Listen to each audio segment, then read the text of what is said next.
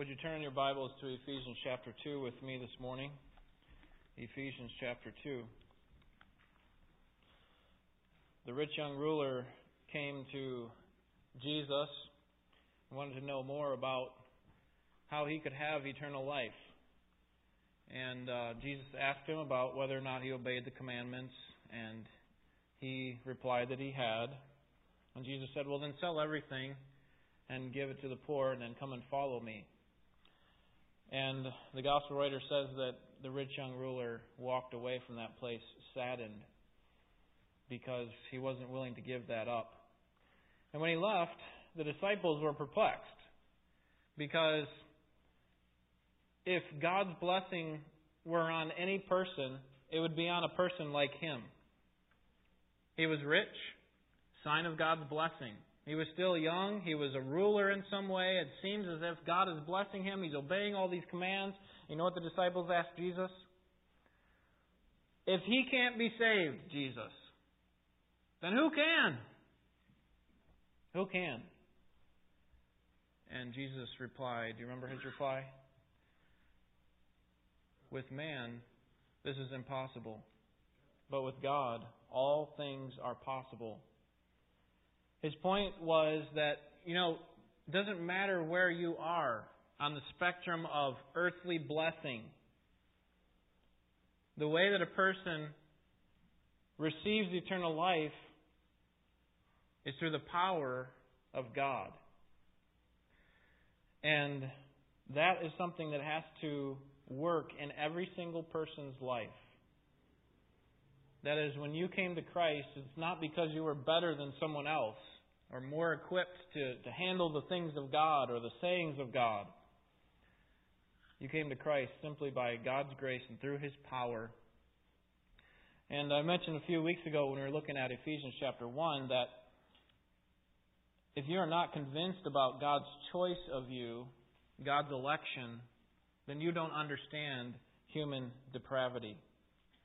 Human depravity, according to Dr. McCune, is my systematic professor, is that sin has affected our whole being and that every human is capable of the worst types of sin. That's human depravity. It's affected all of us. And in this passage, Ephesians chapter 2, particularly in the first part, we will stare human depravity in the face, square in the face. And if we only looked at verses 1 through 3, we would have to come away with the idea that there is no possible means of salvation within ourselves to correct the problem that we have gotten ourselves into. We would have to walk away like the disciples after reading just verses 1 through 3. Who then can be saved? If all of us are deeply depraved, then who can be saved, Lord? And so as we go through this passage this morning, we're going to go all the way through verse 10. I want you to think about this question. What part did I have in my own salvation? What part did I have in my own salvation? All right, let's read through this passage, and then we'll break it down verse by verse. Chapter 2, verse 1. This is the Word of God. And you were dead in your trespasses and sins, in which you formerly walked according to the course of this world, according to the prince of the power of the air, of the spirit that is now working in the sons of disobedience. Among them we too all formerly lived in the lusts of our flesh, indulging the desires of the flesh and of the mind, and were by nature children of wrath, even as the rest. But God, being rich in mercy because of His great love with which He loved us, even when we were dead in our transgressions, made us alive together with Christ. By grace you have been saved. And raised us up with Him, and seated us with Him in the heavenly places in Christ Jesus, so that in the ages to come He might show the surpassing riches of His grace and kindness toward us in Christ Jesus. For by grace you have been saved through faith. And that not of yourselves, it is the gift of God, not as a result of works, so that no one may boast. For we are His workmanship, created in Christ Jesus for good works, which God prepared beforehand, so that we would walk in them. Just like in verses 3 through 14 of chapter 1, I said that was how many sentences in the Greek language? Do you remember? It was 1. And then verses 15 to 23, how many sentences was that? 1 sentence. And that's the same thing that's true in verses 1 through 10 of chapter 2. So basically, in the first section of Paul's letter to the Ephesians, he has these 3 main sections. Chapter 1, verse 3 to 2:10 is only 3 total sentences. He's making 3 points. First, in chapter 1, verses 3 through 14, God saves us for the purpose of us glorifying Him. It highlights His majesty.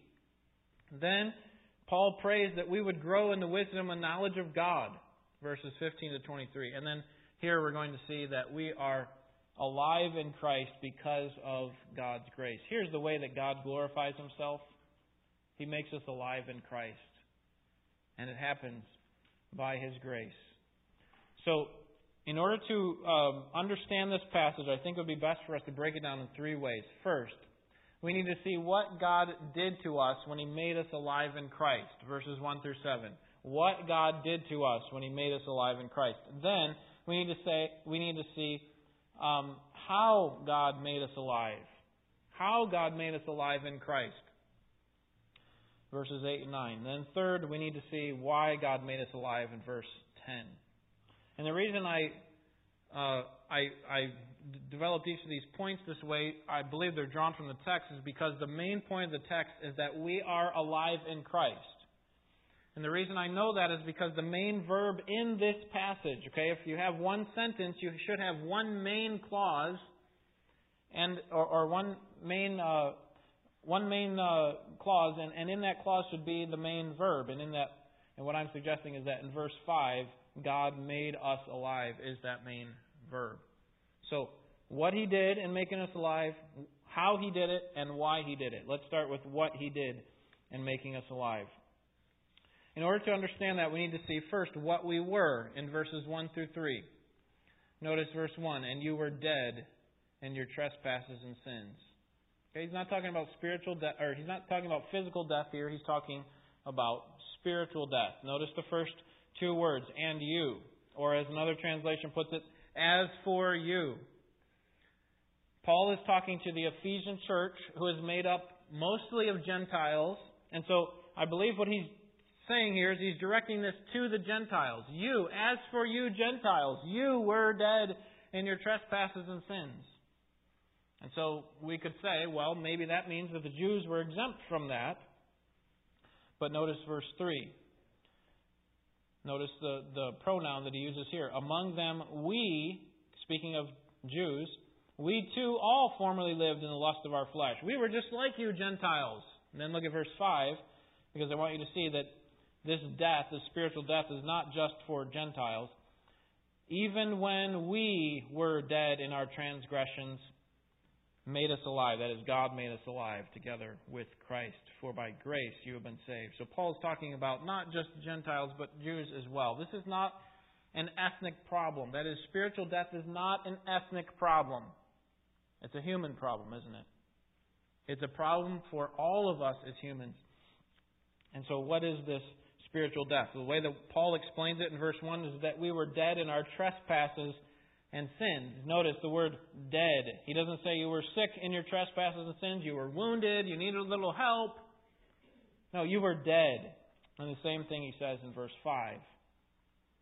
What we should see here is that a dead person can't affect change in himself, right? A dead person can't affect change in himself. If we were truly dead, as Paul is saying here in verse 1 and 5, then what we need to understand from this passage is that whatever change takes place in our lives has to come from outside of us. Because dead means death. It means dead. Okay? Now what would happen if I died and after we had a viewing, or you had a viewing of my lifeless body at the funeral home, one of my kids stuck around and decided to sneak up on me and try to scare me in the casket? How would I respond to that? Right? I wouldn't. Or what if he slaps me in the face? He or she slaps me in the face. How would I respond as a dead person? Right? I have no response. Or if he or she yelled at me and said, "Come on and play with me." Nothing's going to happen because dead is dead. Now, the implication that we sometimes think when we think of death is that death implies that there was former life.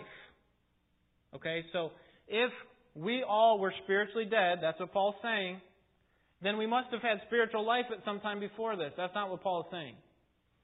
And I hope you understand how analogies work. That when analogies are used, we need to make the point of comparison where the author is making the point of comparison. Paul's not saying the fact that you were dead means that you were formerly alive. He's simply making the comparison that death means inability. It means you can't do anything. You don't have any desire to do anything because you're dead. All right, and the way that I illustrate this is, if I were sitting at a table with my brother and we're eating together and I said to him, "You are a pig," he could say, "I am not a pig. I'm not pink and I don't have a curly tail. How could you say that I'm a pig?" What would I say to him? "That's not what I'm talking about. Hey, I'm talking about the way that you eat." The point of comparison is that you eat like a pig. I'm not saying that you are, biologically a pig. Okay, so we only should take the point of comparison where the author has intended it, and that's what Paul is doing. He's saying you are spiritually, here's the idea, lifeless. Without life, without ability. What does this look like? Well, verses 2 and 3 tell us.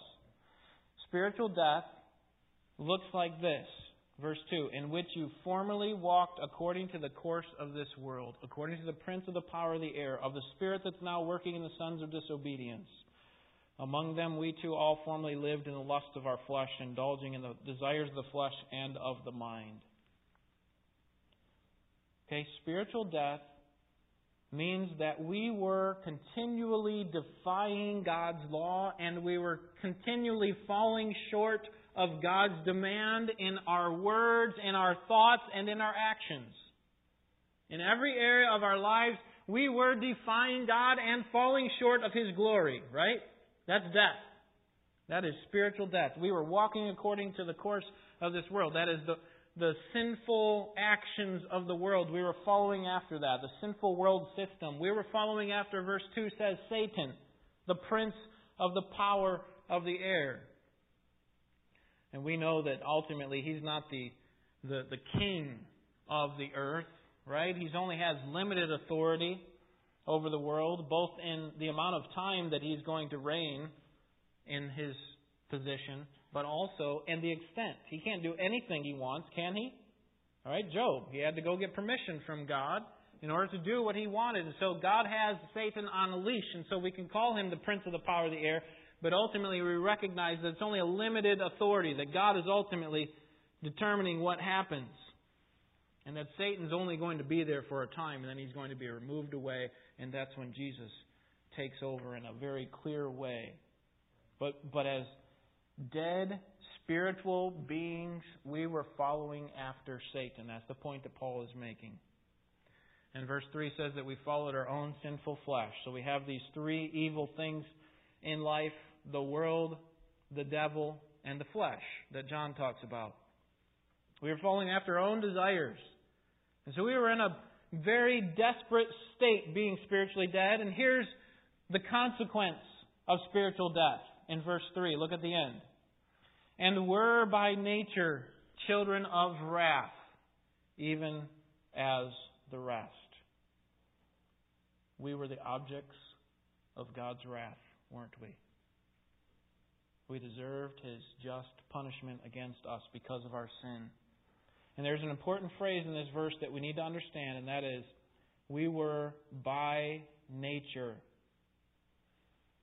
You didn't fall into disfavor with God as you got older, right? As you started to do bad things, then God, you more and more fell out of disfavor with God. That's not the way it was. Rather, you were by nature children of wrath, and we could We could put in any person's name in all of human history and say the same thing. You were by nature objects of God's wrath. Because we were born with a sinful disposition. We didn't become sinners because we sinned. We sinned because we are sinners. We were born in sin. And as a result, we defied God. And I hope you recognize that God would have been completely just to send you and me to hell for all of eternity. God would have been completely just to do that because we had defied the holy God of the universe. All of that is true. We were spiritually dead. We followed the wrong leader. We loved to enjoy the sinful pleasures of our own flesh. And we were destined for an eternity under the wrath of God. But notice the next two words in verse 4. But God. But God. Can you think of a greater phrase in all the Bible? But God. Joseph said to his brothers, you meant it for evil, but God meant it for good. Genesis 50:20. Lord said to Samuel, man looks on the outward appearance, but God looks on the heart. 1 Samuel 16:7. The psalmist talks about the mockers who say, where is your God? I don't see Him helping you out. You know what the psalmist's response is in verse 3? But God is in the heavens and He does whatever He pleases. Psalm 115. Paul in Antioch says that they took Jesus down from the cross. Acts 13:29. They took Him down from the cross and they buried Him in a tomb. But God raised Him from the dead. At the most helpless times in human history, it's God who steps up and intervenes on our behalf. He intervenes to show His great power, and He did the same thing in your salvation. You were destined for an eternity in hell. You deserved God's wrath because of your rebellion against Him. But God stepped in. And what did He do? Verses 4 through 7, He made us alive. We were spiritually dead, verses 1 through 3. But now we are alive in Christ, verses 4 through 7. We are alive in Christ. And what we should first see in these verses is that God effected the change. Remember, if we are dead and dead is dead, then we as a dead person can't affect change spiritually, can we? The change that happens in our life spiritually has to come from outside of us. And here's where God comes into the picture. He affects the change. Notice verse 4. But God, being rich in mercy because of His great love with which He loved us, even when we were dead in our transgressions, here's the main verb, He made us alive together with Christ.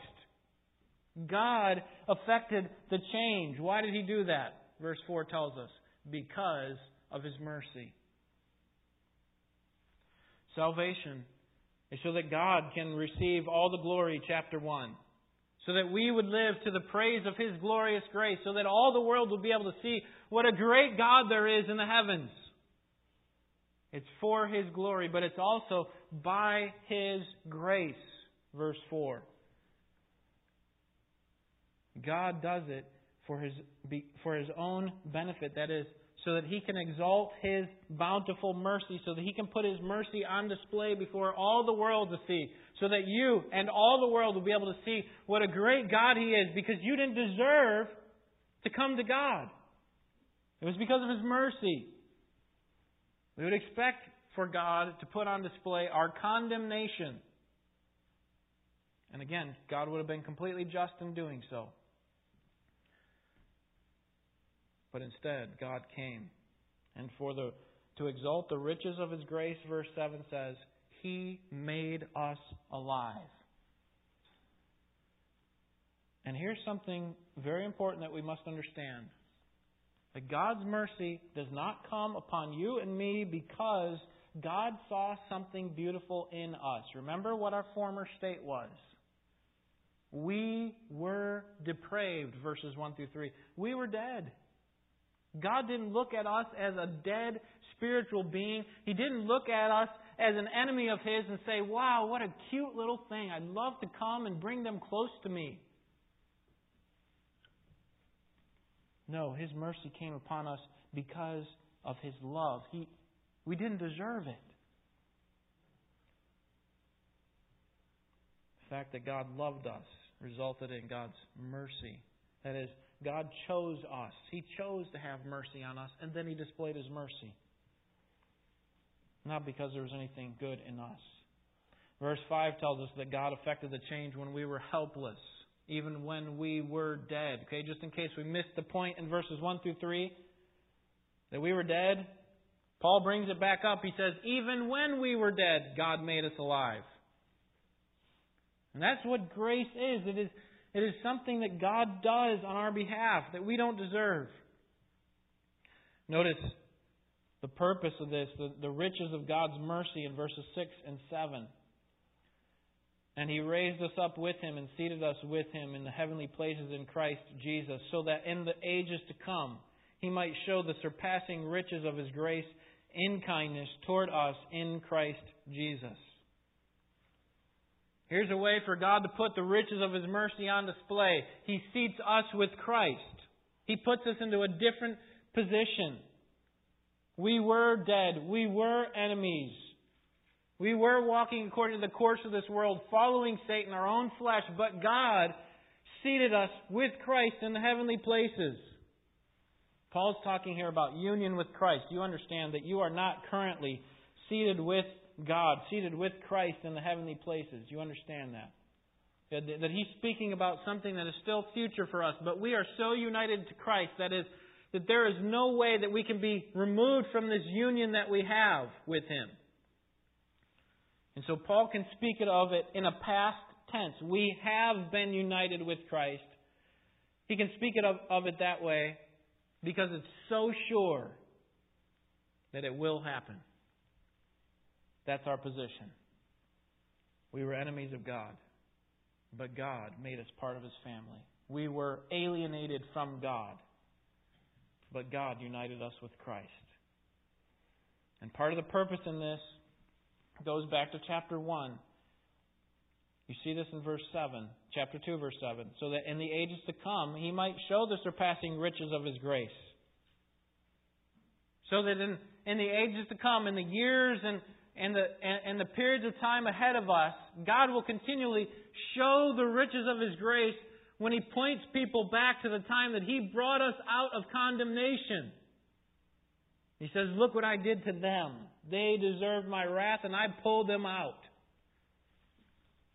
This is the surpassing riches of God's grace, His purpose to live for the praise of His glory.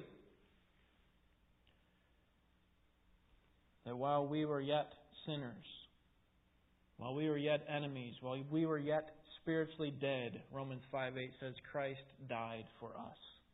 While we were opposed to God, Christ died for us. So that's what happened in salvation. God made us alive in Christ. That's the main point. Now, Paul is going to answer the question, how did God make us alive? Verses 8 and 9. How did God do this? And the answer is, by grace through faith. By grace through faith. Verse 8, for by grace you have been saved. Okay, we could say you have been made alive in Christ. You have been saved through faith, and that not of yourselves. It is the gift of God, not as a result of works, so that no one may boast. There are 5 truths about grace that we can draw out from this passage. 5 truths about grace. But before I get into those, let me remind you what grace is. Grace is undeserved, unearned, and unwanted favor. Doesn't that make sense? If we are spiritually dead, and we don't deserve it, and we don't earn it, we're dead. We can't do anything. We can't do anything to affect change, and we don't even want it because we're dead. Do you see? That's grace.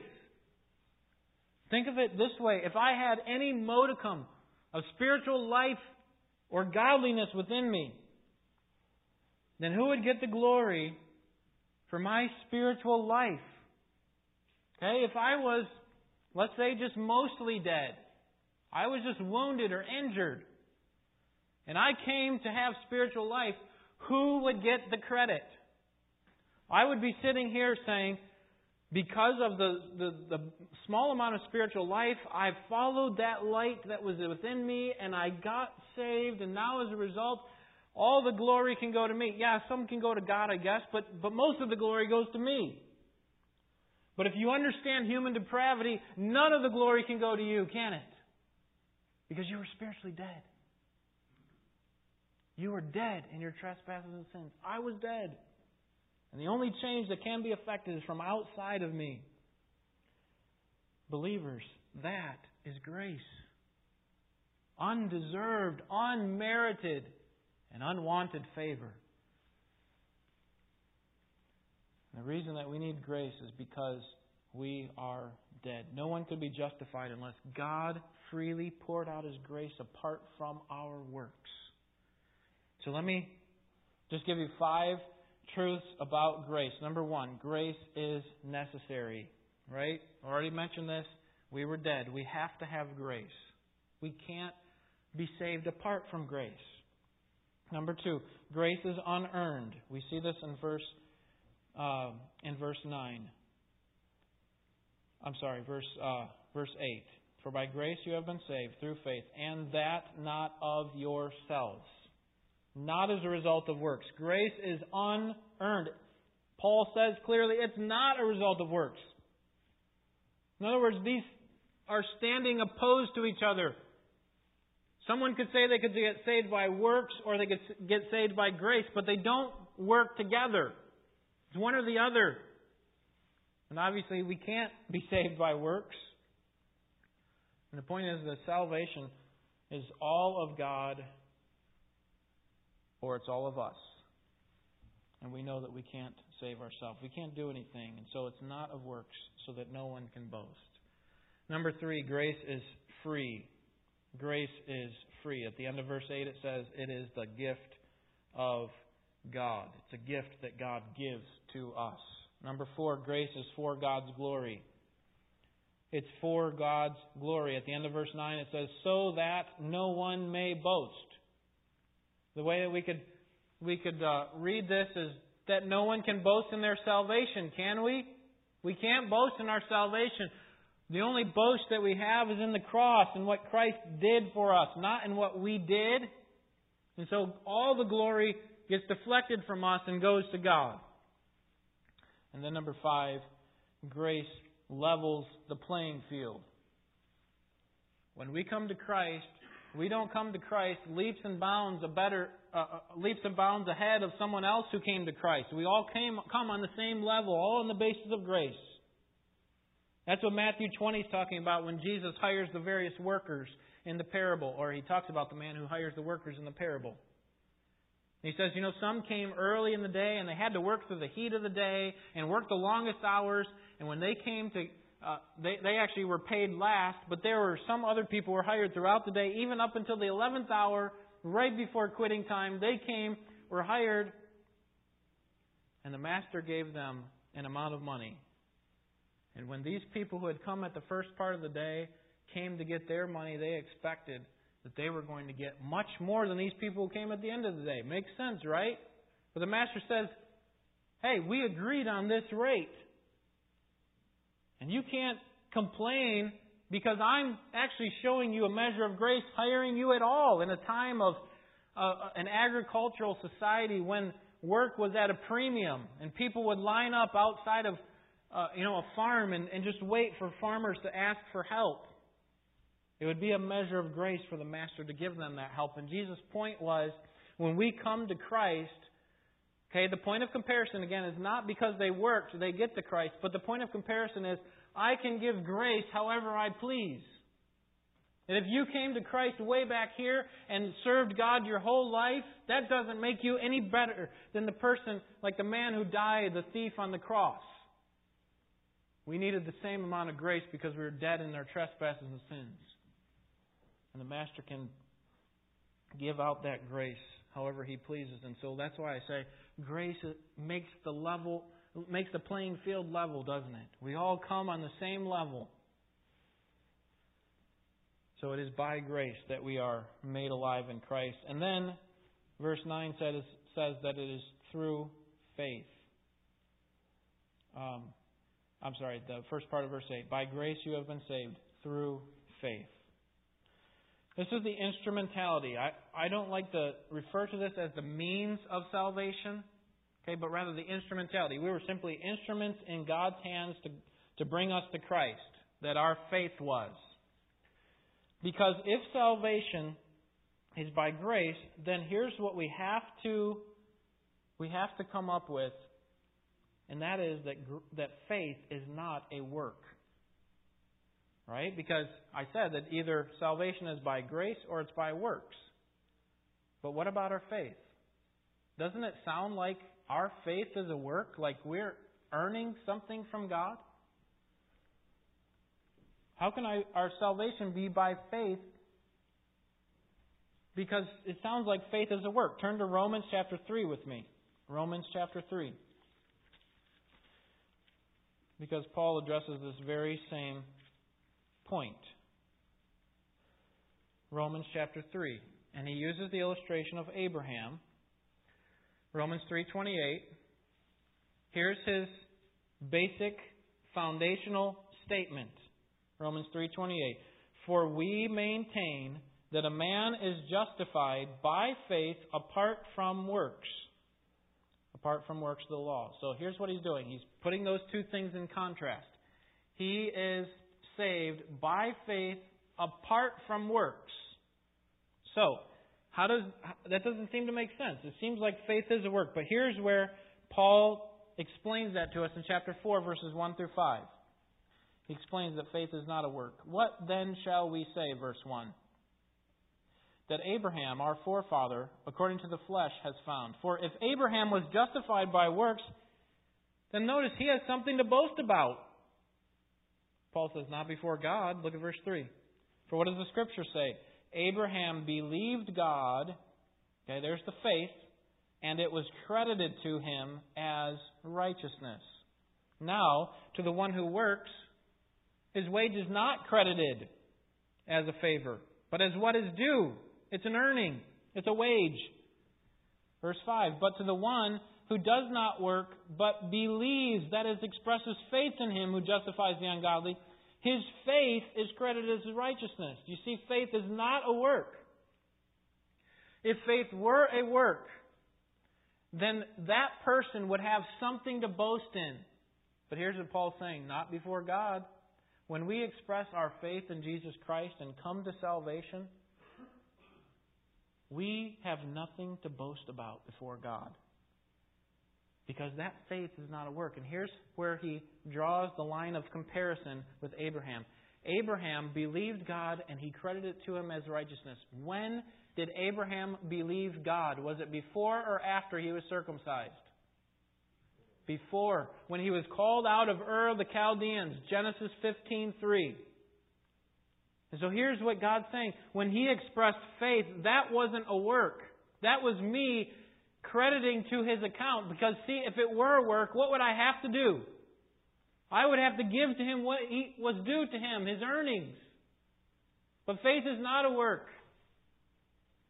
Faith is just an expression of what God has already done in us. So our salvation, turn back to Ephesians 2, is the instrumentality, or the faith that we have in salvation, is the instrumentality that God makes us, that uses to make us alive in Christ. So, what did God do? He made us alive. How did He do it? He did it by grace. It was all of God, and it was through faith. Why would God do something like this? We've already given some indication of that. Obviously, we've seen some in chapter 1. But specifically in verse 10, we will see that He did it for good works, that we would respond with good works. Look at verse 10 with me. For we are His workmanship, created in Christ Jesus for good works, which God prepared beforehand so that we would walk in them. We all recognize that we were created by God, right? God is the Creator.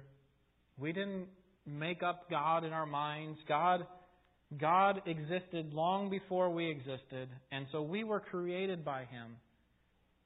And so in that sense, God owns us, doesn't He? Because He is our Creator.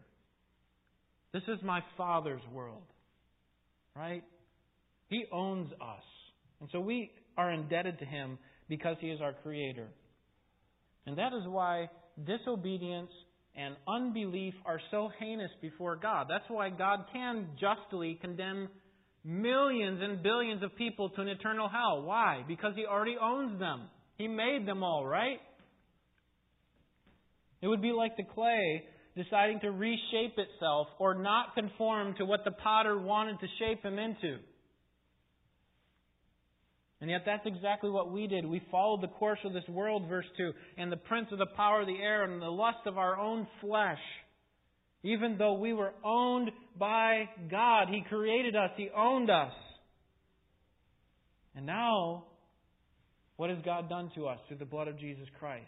Not only does He own us, but He bought us back from the slavery that we were engaged in with the world. And so now God doubly owns us. He created us and He bought us with the blood of His Son. At an infinite price, He paid for our ransom. And so because we are doubly owned by God, we must give our lives in worship to Him, that we exist for His glory. God doesn't exist for ours. We exist to magnify God. God doesn't exist to magnify us. If we ever come to a place where we are magnifying ourselves to a place above God, God doesn't need us. Do you see? Because we don't exist for God. God doesn't exist for us. We exist for God. It is for His glory. Specifically, the way that we express God's glory or display God's glory is by being His, notice the phrase there in verse 10, His workmanship, His work of art, His project.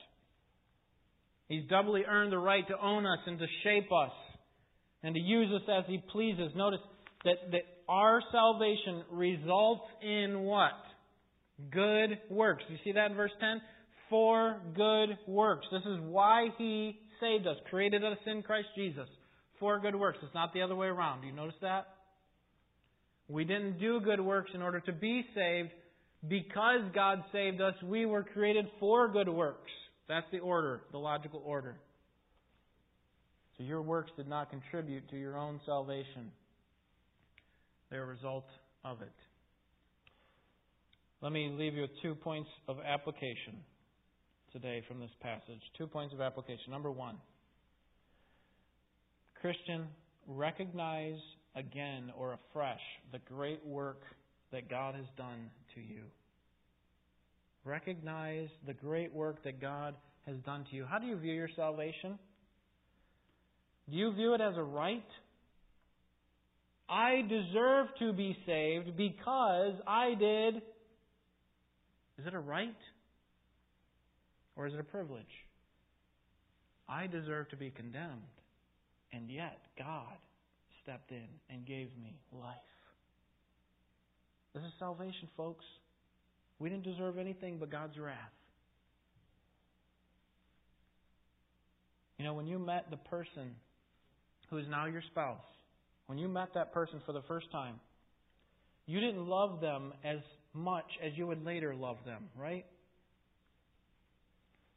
Maybe you had an interest in them. Maybe you were attracted to them because they were funny or sweet or something.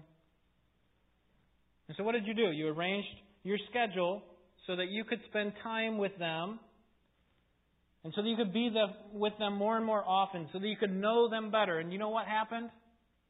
That as you got to know them better, you got to love them more, didn't you? And you loved them more than you did the first time that you met, right? That's the way that it works. To the point where you eventually love them so much that you're willing to commit your life fully to them, to agree with them, that you would give the rest of your days to be with them. That's how your love progressed, isn't it? It made sense. It turned from an attraction to a conscious choice. But I hope you understand that that's not the way God came to love us.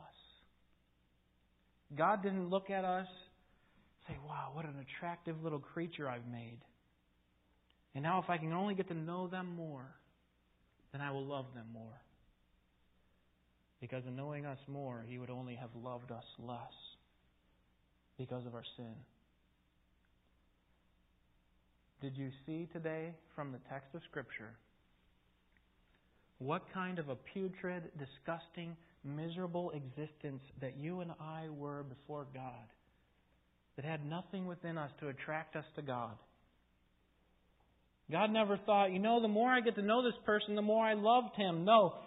His anger was aroused at our sin, and we were His enemies. We were actively opposed to God. But God's love came in an undeserved way. And it's a love that's not based on what we had done. It's not based on what we would have done or what we still will do. It's based on His own free choice. God said, I will choose to love that person who is unlovely. I will choose to help that person who is helpless. That was us in salvation. And when He does, people don't look at us and say, wow, what a great job you did in changing your life around. We are amazed at your ability. The only thing they can do is look to God and say, what an amazing God to save that wretch of a sinner. Someone who was his enemy. A person who is dead in his sins, and make him a part of God's family. And that's why, both now and for the ages to come, God can put us on display in our salvation before the angels and the demons even. And they will see this and marvel at God's grace. Why would God do something like that to someone who didn't deserve it? Who instead deserved the opposite. We are God's workmanship, and we have no reason to boast. All the credit goes to the craftsman, and none of it goes to the little object. We were much like Lazarus when he was dead in the tomb. Jesus didn't throw in a walker or a cane and say, help yourself out, because you have some ability to do that. No gimmick or tool could be used to help him because he was dead. No gimmick or tool can be used to help you when you are spiritually dead.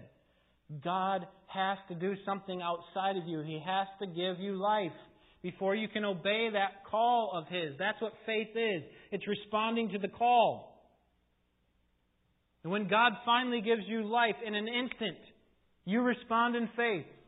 You don't sense that until you go back to the Scriptures and recognize what you were. You don't sense that when you're coming to Christ, do you? It feels like it was all of you. This is the glory of God. This is the grace that comes from God, that He imparts life to those who are spiritually dead. That's what regeneration is. Recognize, again, the great work that God has done for you, to you, and praise Him for His grace. Number 2. A right understanding of grace will propel us to proper evangelism. A right understanding of grace will propel us to proper evangelism. In order for a person to be saved, they have to recognize their deadness. They need to be made alive. Jesus said to the Pharisees, I didn't come to heal the healthy, I came to heal the sick. And his sarcastic point there is that you Pharisees don't see yourself as helpless, and so I can't help you. Okay? The point is that you won't come to Christ until God gives the light that you need to come. And right now, as long as you see yourself as healthy, you're not going to come to me. But we have to ask, well, if they have to see themselves as dead, well, doesn't that suggest that they have to do something? And we already said dead people can't do anything. But here's our responsibility as Christians. We are like Jesus on the outside of the tomb of Lazarus, and we call out to unbelievers, one and all, as we come into relationship with them. Repent and believe, or come forth, like Jesus said to Lazarus. We can't make them obey that command. We can't help them along. We can't grab their hand and bring them out. All we can do is command to them what God has told us to command to them. repent and believe. And who's going to do that? Who's going to respond to that call of ours? And the answer is those whom God has chosen. So what has to happen in the life of every single person is that God has to grant them life. And when we say repent and believe, in an instant, they will be able to respond because God has already given them life.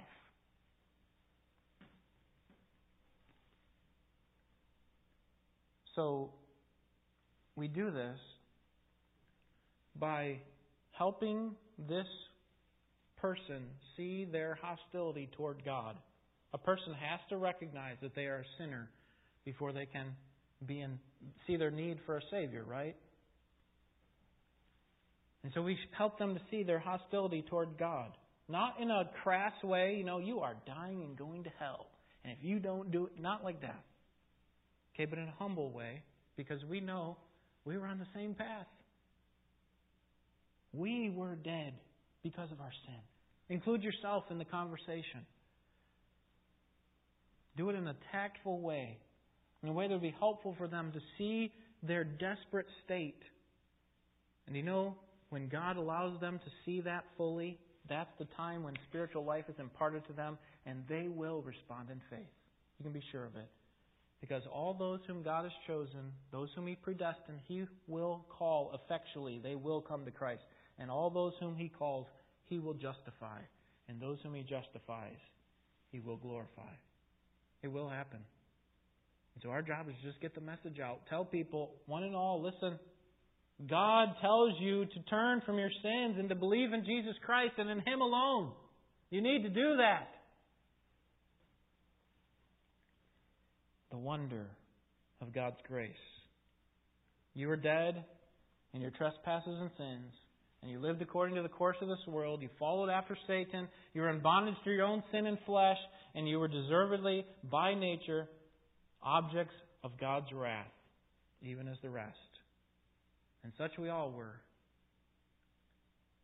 But believer, see how great a love the Father has bestowed on us, that He would call us children of God, and such we are. 1 John 3:1. Let's pray.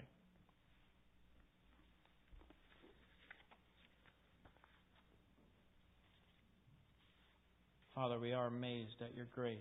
We're thankful for your mercy that you showed to us when we were guilty, miserable sinners, deserving of your wrath.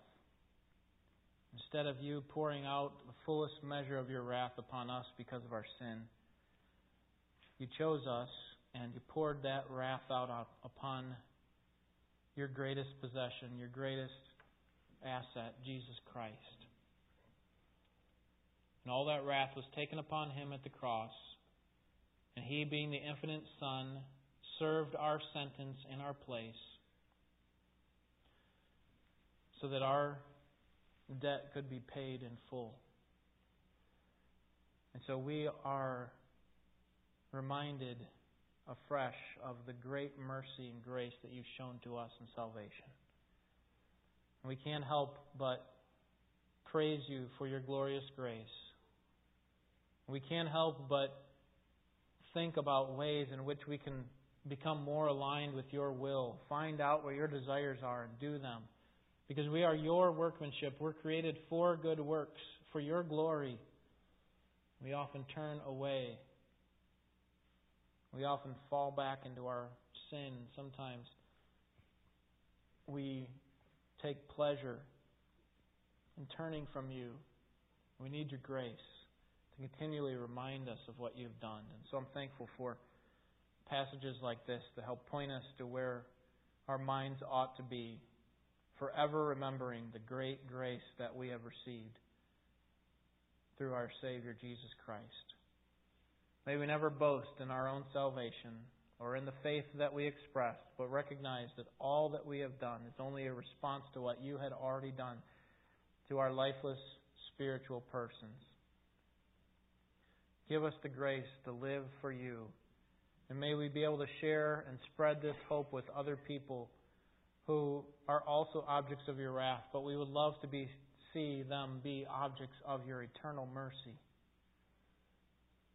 Lord, help us to think of specific people to whom we can speak. May we never tire or be shameful of sharing the hope of Jesus Christ.